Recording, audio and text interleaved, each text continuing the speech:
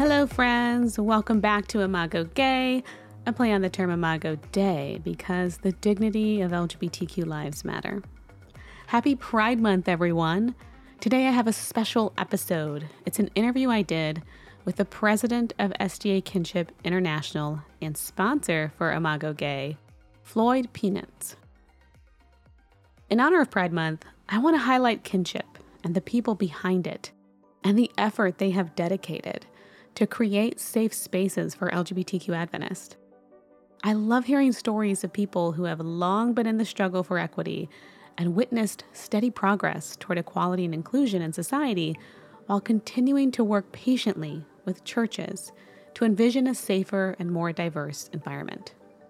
For those listening, I'm your host, Kendra Arsenault, and our sponsors for today are Spectrum Magazine and SDA Kinship International.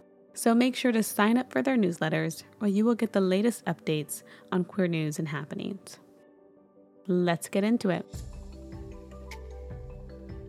My name is Floyd Poenitz and live in the Dallas, Texas area. I grew up here in Texas. I'm a second generation American. My family all came from Germany, and I'm a third generation Adventist on my dad's side. So I grew up in a rural community in South Texas. We were one of very few Adventists in our county or in our area.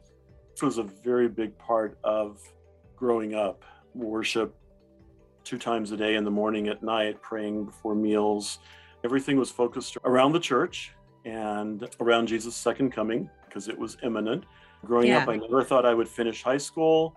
I never would finish college. I would never get married. And that's way back in my rearview mirror now. It's been a few years. I hear a lot of people who have actually shared the same story of it's hard to plan for the future when Jesus is coming in just a few moments. Did that affect the way that you thought about the future? And also, did that affect the way and the timing in which you came out at one point?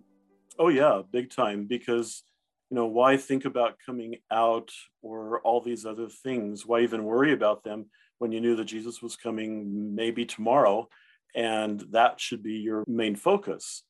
And so, even though I realized that I was different and didn't have a word for that difference way back at age of 5 or 6 or whatever, and then it got stronger from there, but you never worried about really defining that because you were there to tell other people about Jesus and that he was coming and share with them the Sabbath and all these other good things about the Adventist church.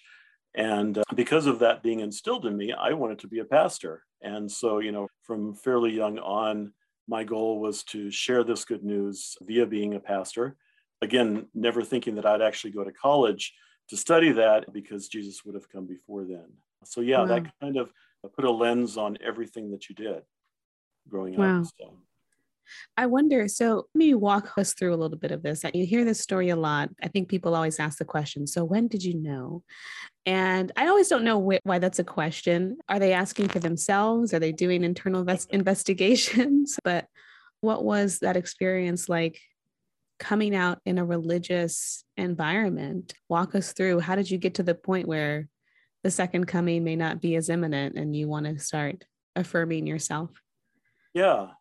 Again, coming out, I didn't come out as gay until much later, but I think I started coming out to myself as different at the early age of 5, going to school 6, being exposed to other people and seeing what they were doing and how they were acting and reacting to just situations. And I knew that my reactions were different. Now, were they different because I was an Adventist and we were unique, or was it because of something else?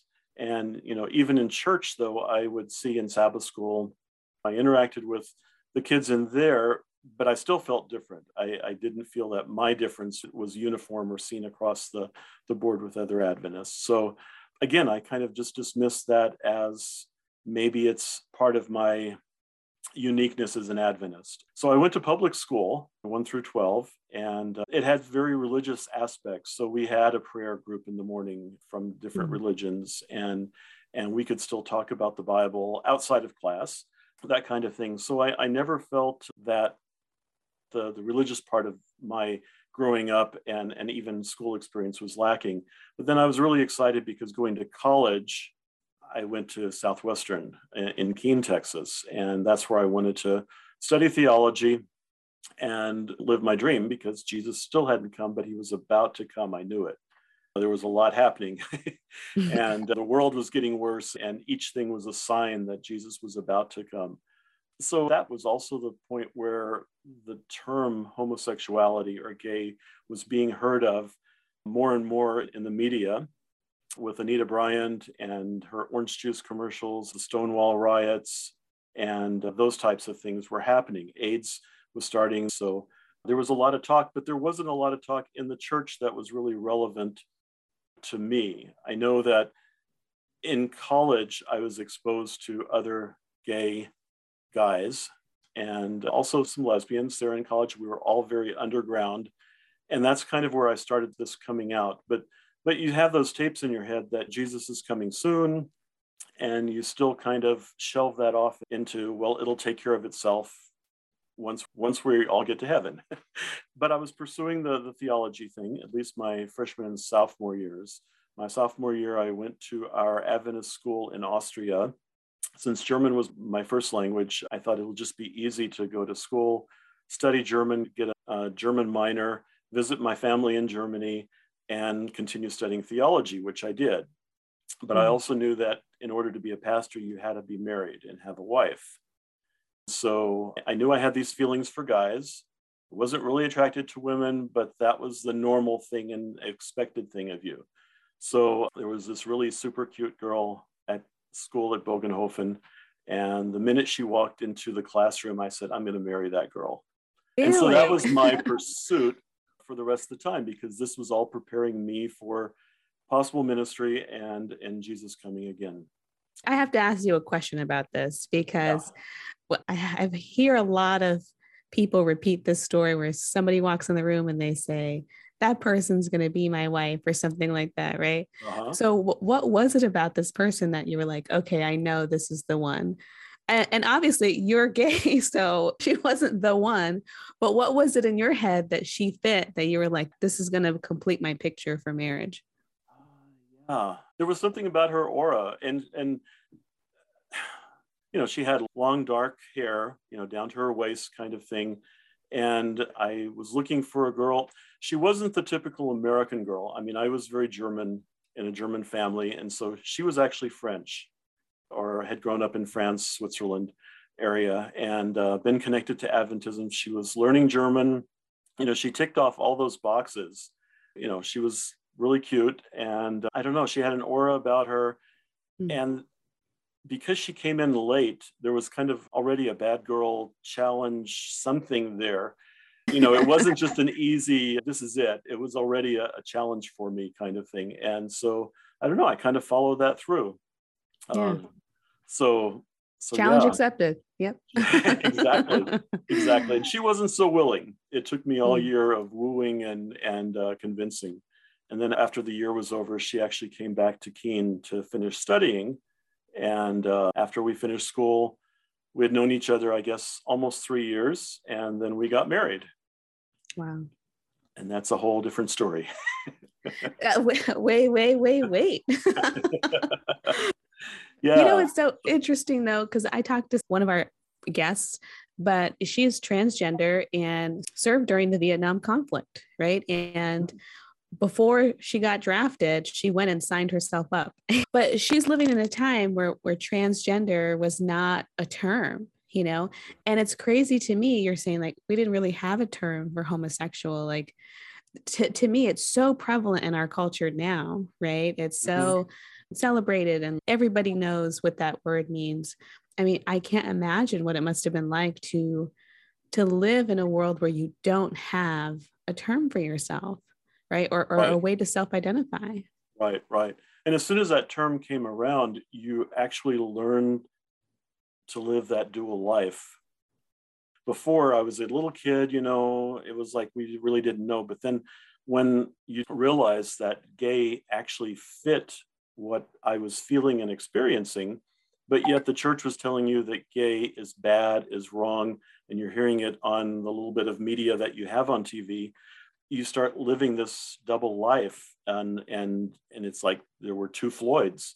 There was the straight Floyd, who was the exemplary Adventist, and there was the gay Floyd trying to navigate, what does this all mean? And I want to be happy like everyone else, but I can't merge those two together.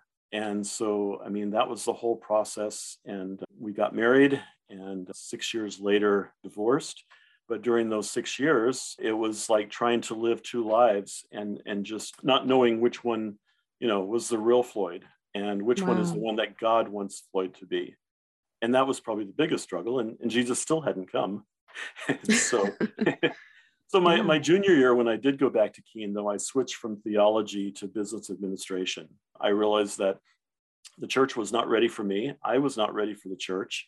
And my wife-to-be was not the perfect Adventist pastor's wife. She was a wonderful person, but not necessarily the pastor's wife. So I changed to business administration so I could still finish college in the 4 years, and not just wander through the wilderness, not knowing what I was looking for. And looking back, I'm glad I did, of course. I have no real regrets in life.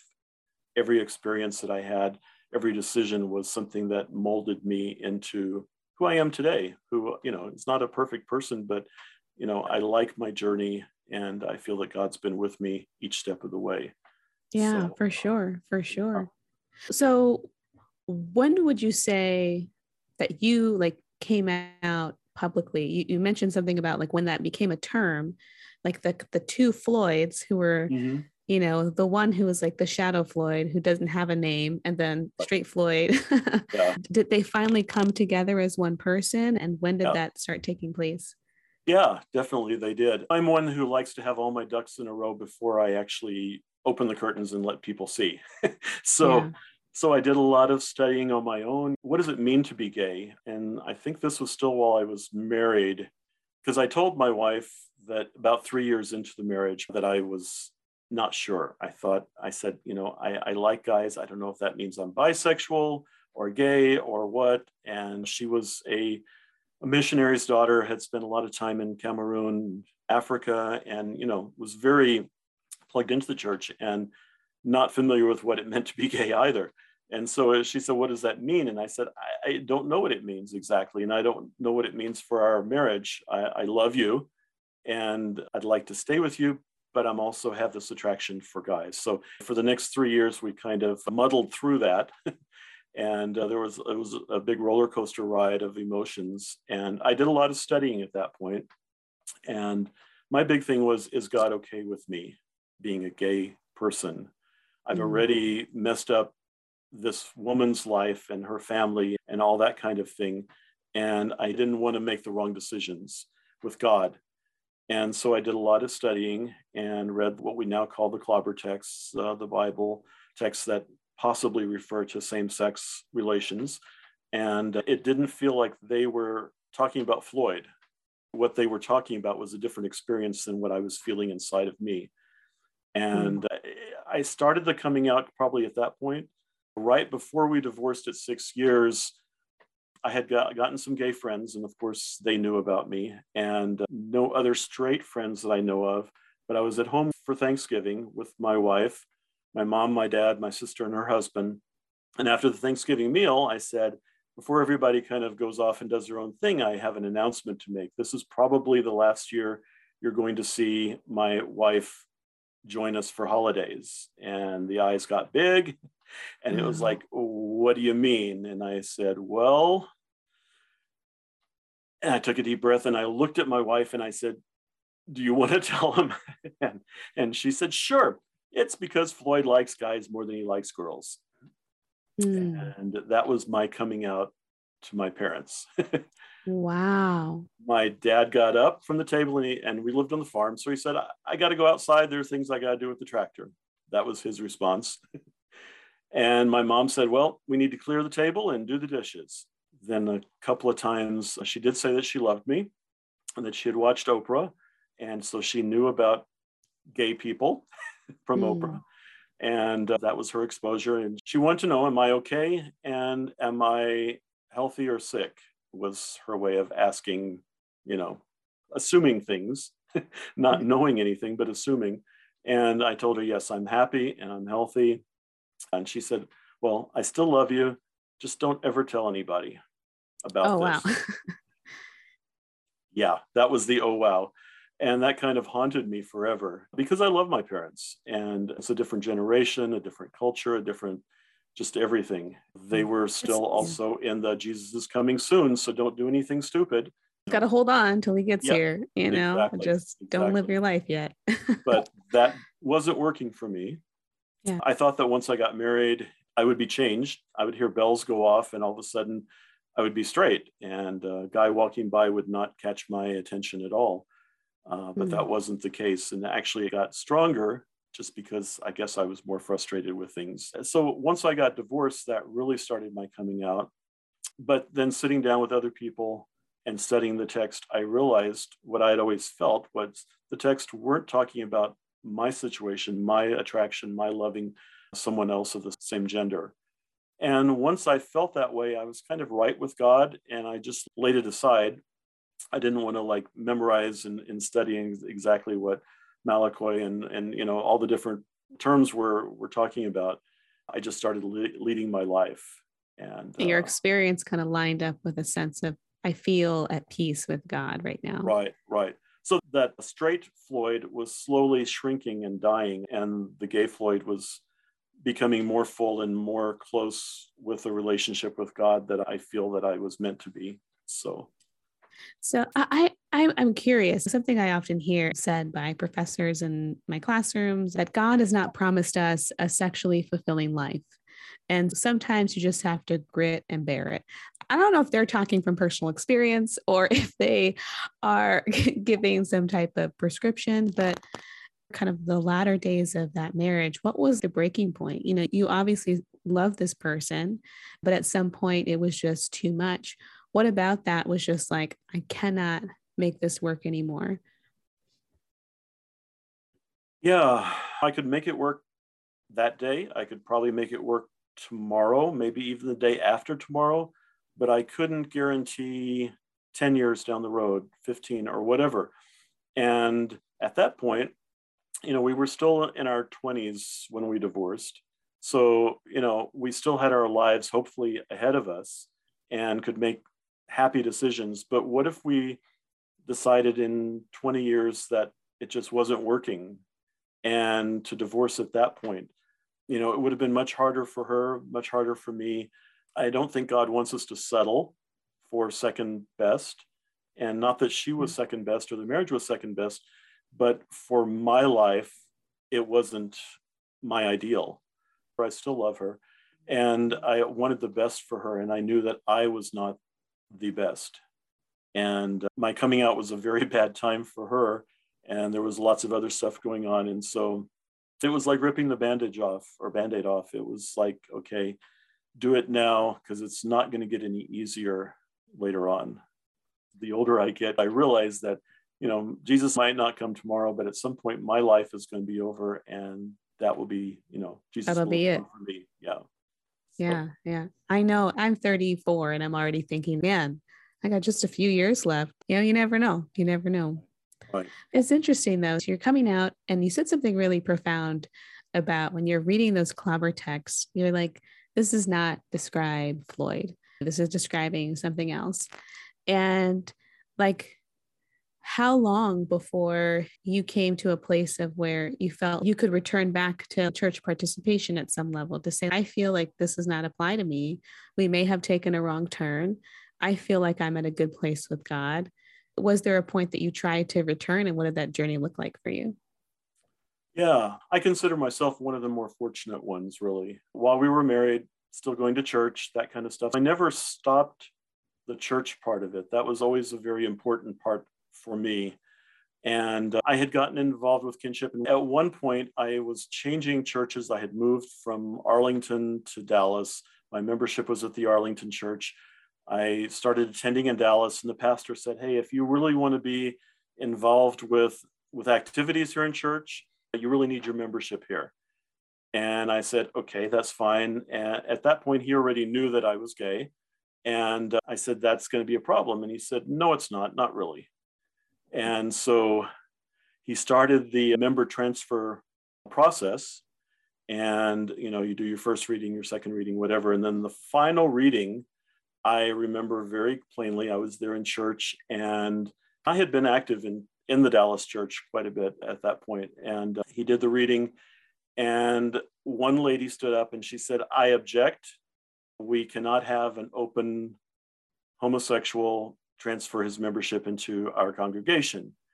And 2 or 3 people stood up in her support, and the pastor just kept talking. He never took a beat there. He just kept talking. He said, all in favor of Floyd becoming a member here, say aye. And it was like a lot of ayes, and there were like 3 opposed or whatever. And he said, welcome as a new member of the Dallas First Church. And it was a lot of applause. Everybody was standing up for me and applauding. It was very affirming. So that's why I say I'm very lucky.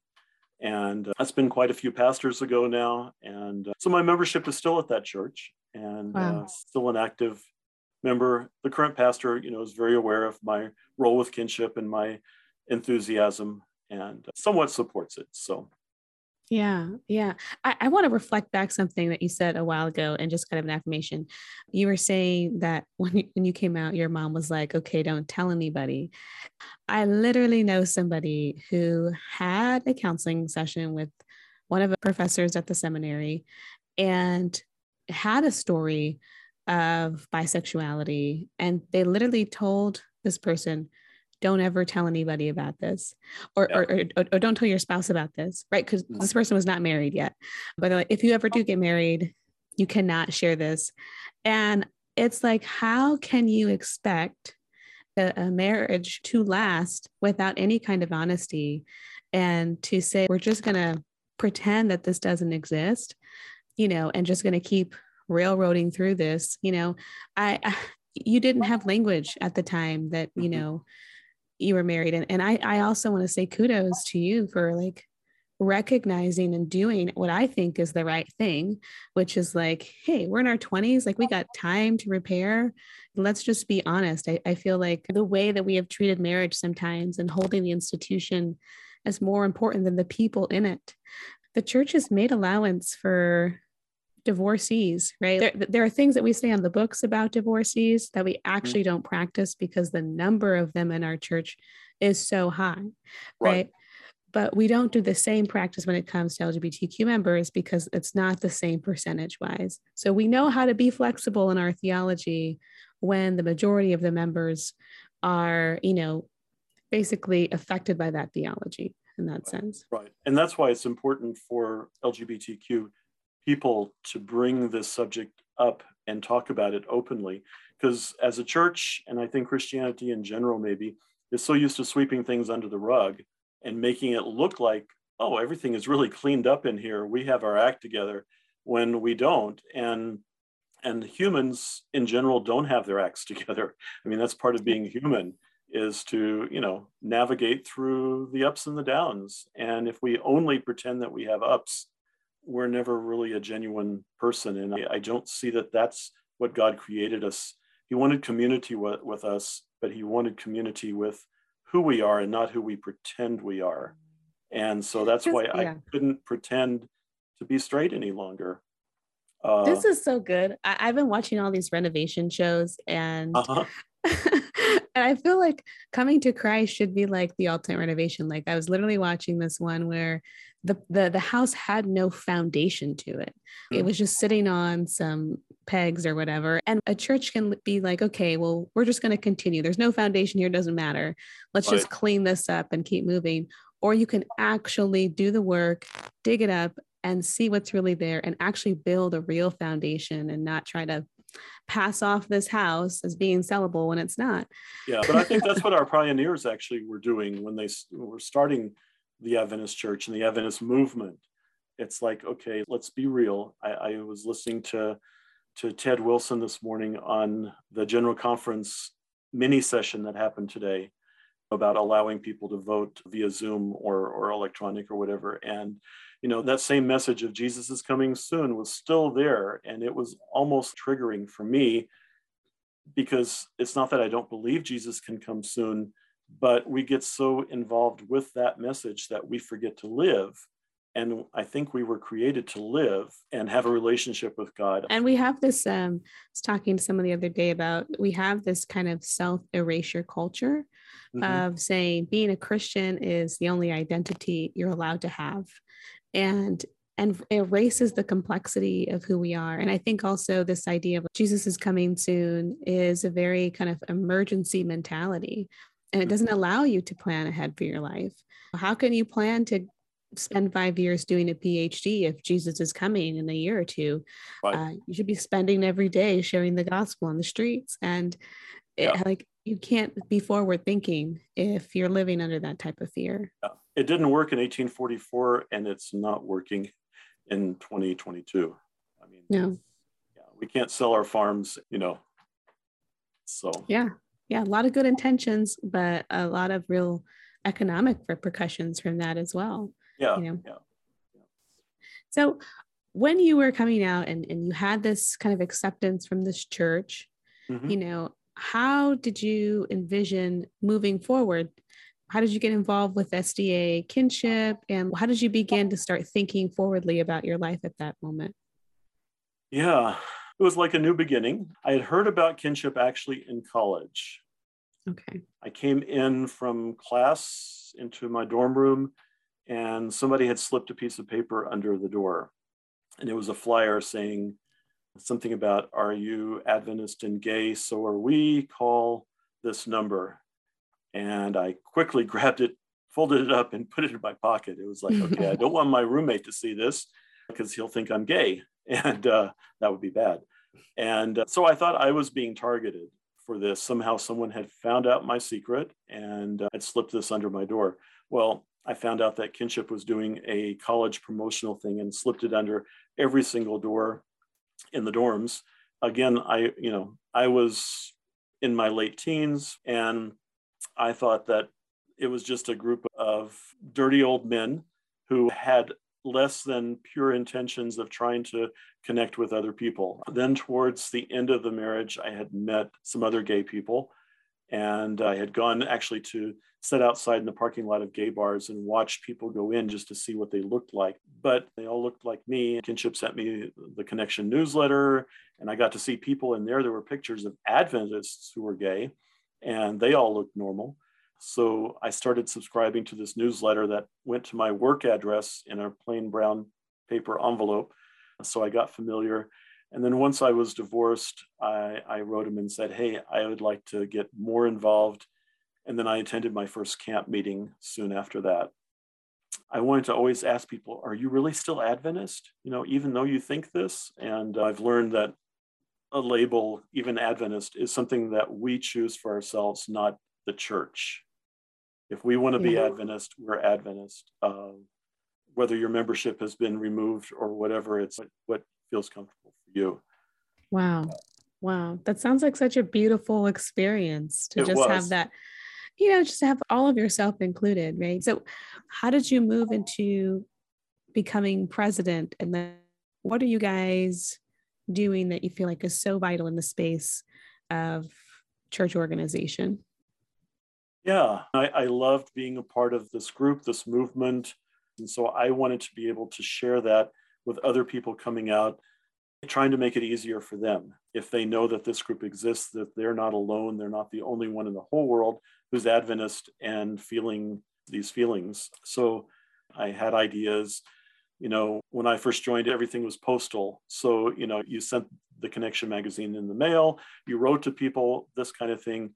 And then I went to work for Microsoft, and they were just opening up their offices here. And we had this really neat thing called email, and there were message boards where you could get together.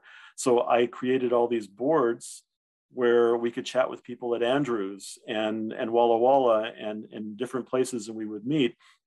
We had our message bot, we named it Ellen White. And so we would meet on Ellen White, on certain days and chat with each other. That was really cool. And then we started talking about the internet, and it's like, Well, what if we had a web page? But who looks on the internet? Nobody looks at the internet. That's just for big companies back then. But anyway, we did create a website, and I was kind of the driving force of some of that. And now we have a wonderful website, sdakinship.org. Got to put a plug in there. And so, yeah, it's really developed. And so I've had different roles. I was vice president most recently before this. And it's hard to get people to commit and to join up and be a part of something. They're glad you exist, but not everyone has time to invest in doing things. So the president, Yolanda, had been doing this for a while, and she needed a little bit of a break. And so I said, sure. So I ran for president and been the official president now for a little over a year. So yeah. You said something key. I think people do appreciate that you exist, just to know that this is a space, if they need it, to come to. And in fact, I may have heard of you guys a while ago and it just totally dropped off my radar. But when you guys were doing a promotion of like giving the free Unclobber book, I signed up for this. Cool. Good. And it was such a helpful resource. And it really put you on the map in my mind of thinking, oh, okay, there's actually a Seventh-day Adventist space that is affirming and is not looking to change you. Can I ask a little bit about Change Ministries and what your relationship and SDA Kinship's relationship has been with Change Ministries? And just for those listening, Change Ministries are those that believe that homosexuality, gayness is something to be recovered from, and that gayness is broken and it's not God's ideal. And so it's something that you have to go to recovery for. And typically in the church, they have accepted ministries like Change Ministries. What's your relationship been with that other side of how Adventism is dealing with LGBTQ members? Yeah. Well, while you were talking about that, I was going to say that we are the only affirming Adventist connected organization, ministry, whatever, for LGBTQIA plus individuals. There have been through the years other groups, but they stipulate that, being gay is a sin. Maybe we were born that way, maybe we weren't, but you have to live celibate, et cetera, et cetera. So they weren't truly affirming of the individual where they're at in their journey. And that's the beauty of kinship and the diversity, is that we affirm everyone. Even if you believe that way, we're still a space where you can grow and explore. We've had a very difficult relationship with Change Ministries. The first one, the Adventist Church was kind of the pioneer of Change Ministries with Colin Cook and the fiasco there. Colin Cook was a British Adventist pastor who was gay, and he came to America and felt that being gay was a sin and worked on trying to change himself. And we invited several pastors, teachers, et cetera, to the first kinship camp meeting 43 years ago now, I believe. And he was one of those that were there that came to the meeting and spoke to us, listened to our stories. And all of the other attendees became super great allies through the years. He's the only one who disagreed. And he went on to start Quest Ministry in Reading, Pennsylvania. And this was a change ministry that the church supported financially with our tithes and sent tons and tons of mainly Adventist males to this to get changed, because Colin Cook promised a change. I don't think anyone changed, but it was found that in Colin's therapy that he was giving these people, that included long hugs and improper sexual relations with the counselees. And one of the kinship members found out about this, investigated, and then exposed it to the church. And the church stopped the funding, but unfortunately never said, hey, I'm sorry for what we did to ruin the lives of all these Adventist gay boys. And so that's been a kind of a thorn or a dividing point or whatever. So yeah, the church then did not have a ministry. And it's not recently, but in the last several years, there were several ministers who said, hey, I'm gay, but I'm overcoming it every day. And I am going to join together with others, and we're going to start a ministry. And it's called Coming Out Ministries. and it's for people who are trying to leave what they term the gay lifestyle, which I haven't figured out what a gay lifestyle is yet, as we talked about earlier. Yeah. So, and can I just say, and no shade to anybody involved in coming out, but on their documentary, as I'm listening to their stories, a lot of it is, this guy is having sex every week in bathhouses and spas, and it doesn't seem related to his sexuality as much as it's related to something else. In maybe a regular therapy session that might be categorized as like, okay, you might have a sex addiction problem, right? And some of what they would probably term pathologies that they're experiencing, that they're trying to escape from, are not necessarily tied to their queerness. It's tied to these other really unhealthy habits, right? Yeah, you hit the nail on the head actually there. And that's my big complaint. If they only talked about their homosexuality or whatever, but in most of the cases, and not in all the cases, but in most of the cases, the leaders of the group had a bad childhood. They're not what their parents had hoped them to be. And so they equate that all with homosexuality. And that's exactly, I think, what our church wants to hear. And the people that hear this message are just eating that up, saying, see, they came back from God and they left all this behind. But all these unhealthy habits were all a result of the church and society not accepting them for who they truly were and Right. affirming them. So if that's something that's not in the cards for you and you don't want that, that's fine. But don't say that everyone has to follow that same rule, because that's not what the Bible says. So, Yeah. And it's one of those things, and we'll probably get into this in a later episode. It's like that celibacy historically is something that Adventism has not condoned, right? It's moved away from the Catholic notions of celibate priests, and they recognized how damaging that was. The Reformation happened. Martin Luther recognized that this was a damaging practice, but to say that it's not damaging for the LGBTQ community. And right. it's like, where's the evidence for this? Like are they not also human beings, right? So I It's a think ploy to that's not face the facts.